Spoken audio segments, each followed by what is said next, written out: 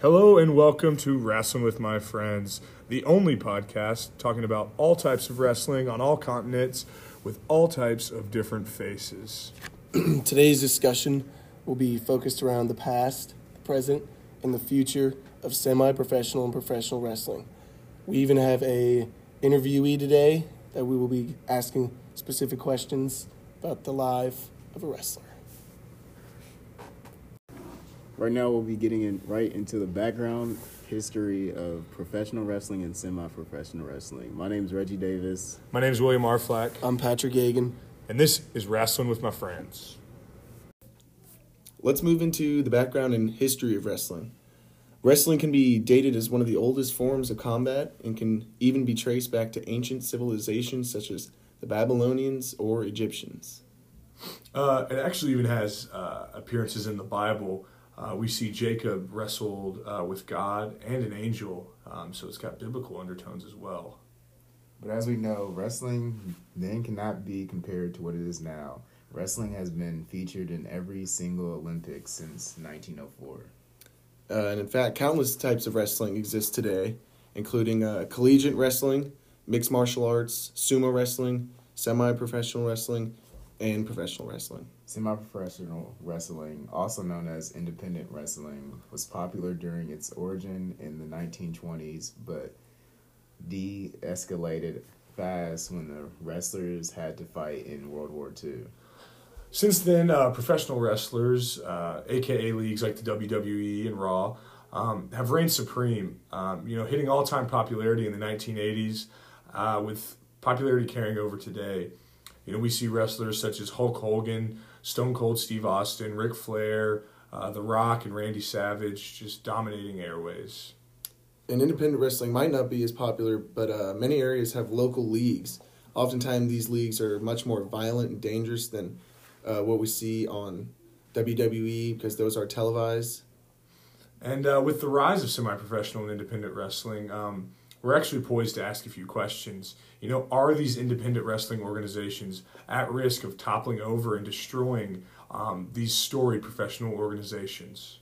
So we brought these questions and more to self-proclaimed superfan expert Ryan Engelhale. All right, we're sitting here with Ryan Engelhale, self-described expert on all forms of wrestling, and he's going to give us a little insight on what he thinks about the world of wrestling as it is today. Glad to be here. Thanks so much for having me. No problem at all. Well, let's just hop into the first question. What do you think makes independent wrestling organizations uniquely different from their professional counterparts? When you're talking about the WWE, formerly WWF, compared to these independent promotions, I don't foresee anybody ever catching up to Vince McMahon and what Vince McMahon is doing. Mm-hmm. They don't have the money, they don't have the spotlight, they don't have the network commitments. But I think independent wrestling is good for the world of wrestling because competition is always healthy. I think it keeps everybody on their A game. I think it keeps the WWE from being lazy and from lazy writing, lazy storytelling, lazy wrestling. I also think it's good just for the wrestlers themselves to have other places to go if things don't work out with WWE. I think it helps them contractually, financially, maybe even with things like health insurance. And so I think the more wrestling that's out there, best for the consumer. Yeah, so that's really interesting. I didn't realize the differences were like that. But so what made you decide to join the wrestling community? I mean, you've been a fan for so long. Where did it come from? How did it happen? And where is it today? Sure. I started watching back in 1989. I was 11 years old in the 6th grade, and some of the other guys watched it, and I started getting into it, and then we would get together and watch pay-per-views. I remember the first pay-per-view we watched was SummerSlam 89. Hulk Hogan and Brutus the Barber Beefcake were in the main event against Zeus and the Macho King Randy Savage. And right away, it just clicked with me. It felt like a bit of a soap opera for men. All the kids at my school watched it. And as I progressed through high school and even college, I found myself with my core group of friends and then into college at Murray with my fraternity brothers. We just used Monday nights as a time to get together, to watch, to have some fellowship. We would play cards or board games, or later on have some beers and just watch wrestling. Then we went, when I was 21, I went to WrestleMania for the first time and loved it. So it became not an annual trip, but in the past 20 years, I've been to 10 WrestleManias, largely with the same group of guys I grew up with. So even though people have families and jobs and live all over the United States, it's a time for us to still get together and watch, and it's a common bond that we share. It's fun on a Monday. It's fun to have something to look forward to watch that night, and I always look forward to Monday Night Raw. It's been on every Monday since 1993. It's the longest running weekly episodic program in the history of cable television, and it's going strong. So I love those Mondays watching that. It's a big deal that WWE is on Fox on Friday nights now, and so even though I'm usually busy on Friday nights, I always DVR it and watch it on Saturday or Sunday. Always something new to watch with wrestling, which is fun. Yeah, it's a very dynamic, ever changing landscape it appears. Certainly. Yeah. With the rise of competition that smaller leagues have on the WWE, how does that change the wrestling landscape in the future? I think the more competition, as I said earlier, it's healthier. I think, for example, there were lots of wrestlers in WWE who were on the bubble. They weren't getting much airtime. They weren't getting many matches. They were just kind of employed but not really being used.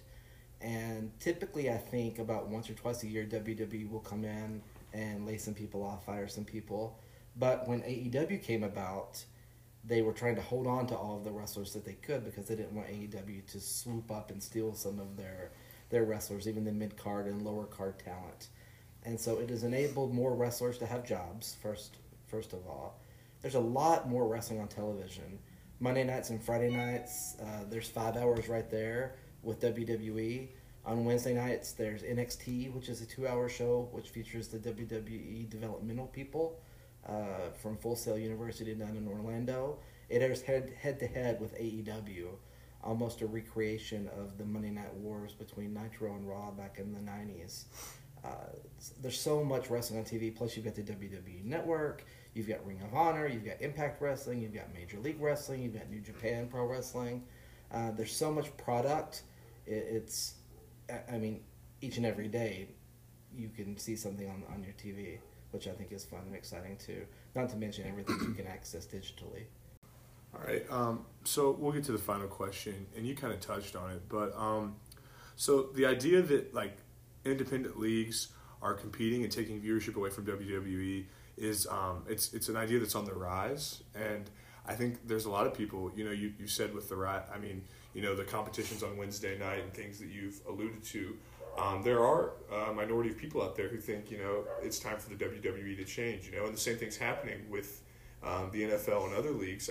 There's extreme competition from the top saying, if you're not making a better product, you're not continually getting better, then we're gonna change. Do you see that in wrestling? Yeah, wrestling is always evolving. They're coming up with new matches. In the past probably 3 years, there's been a big push for the women, which is new for WWE. For the longest time, they called them divas, and they really just had models out there wrestling. They had matches that were the girls. They weren't athletic, but they were scantily clad. They weren't wearing wrestling singlets. They were wearing bra and panties. And that caters to a certain audience for sure. But with Charlotte Flair, Ric Flair's daughter, with Becky Lynch, who arguably is the most popular wrestler in the company right now, with the year-long contract of Ronda Rousey in WWE, who I think helped legitimize the women, there's been a big push for women. In fact, this year's WrestleMania saw the first ever women's main event. Last year was the first ever all-women's pay-per-view. I don't think that those things would be happening if not for the independent promotions who have been pushing women to the forefront. AEW has done a great job with that. Ring of Honor has done a good job of that. Impact Wrestling has done a good job of that. So I think WWE gets some ideas from these other companies, and ultimately WWE typically does it better just because they have the resources to do that. Things are always changing. New wrestlers are getting pushes. Wrestlers are returning. All kinds of things change and evolve. Speaking of, you mentioned football, Vince McMahon, CEO of WWE, is relaunching the XFL this year to give some kind of alternative.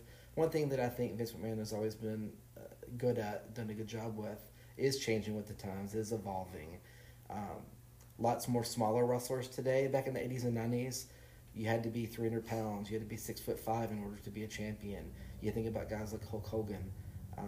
Today, smaller wrestlers are getting shots. Kofi Kingston, Daniel Bryan, Rey Mysterio, AJ Styles. And so today, I think a lot of that is an impact of the indie scene and what's happening with these smaller promotions. So you'd say the smaller promotions are creating a better WWE rather than toppling over the WWE? No doubt in my mind.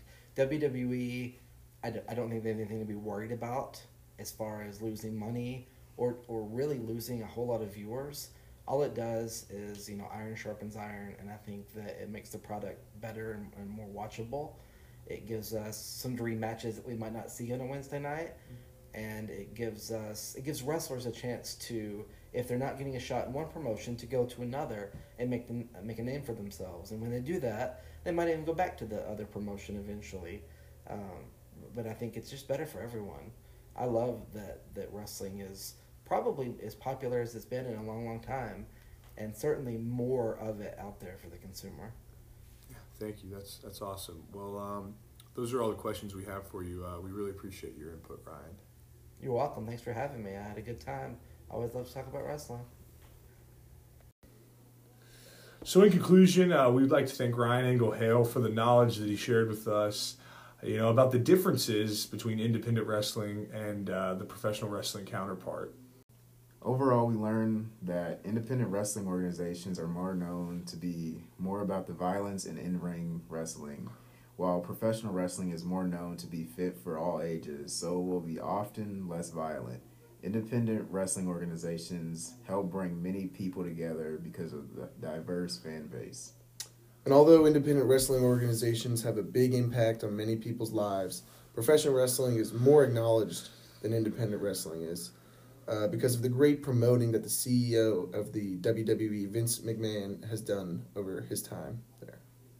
So we began this podcast with the idea that independent wrestling organizations were on the rise and in competition with professional wrestling and were at risk of toppling over these juggernauts of entertainment. But through our interview and research process, we've concluded a few things: that independent wrestling can only cause competition within the wrestling community, but that competition does lead to a better overall product across all leagues and all types. Not the decline of professional organizations or semi-professional organizations, but the rise of both together to make a better wrestling product for the future.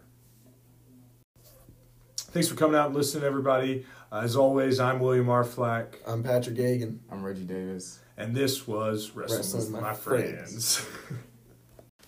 For this podcast, we retrieved information from these 5 sources. The first source being 1 year later, Pro Wrestling's Future is Odd by Marcus K. Dowling. The second source being WWE is no longer the be-all and end-all of pro wrestling, and that should worry Vince McMahon by Blake Oystersher. The third source being Professional Wrestling as Conflict Transformation by Ashley Souther. The fourth source being The Raw Nature of Televised Professional Wrestling. Is the Violence a Cause for Concern by Ron Tamburini et al. And the fifth source being a personal interview with Ryan Engel Hale.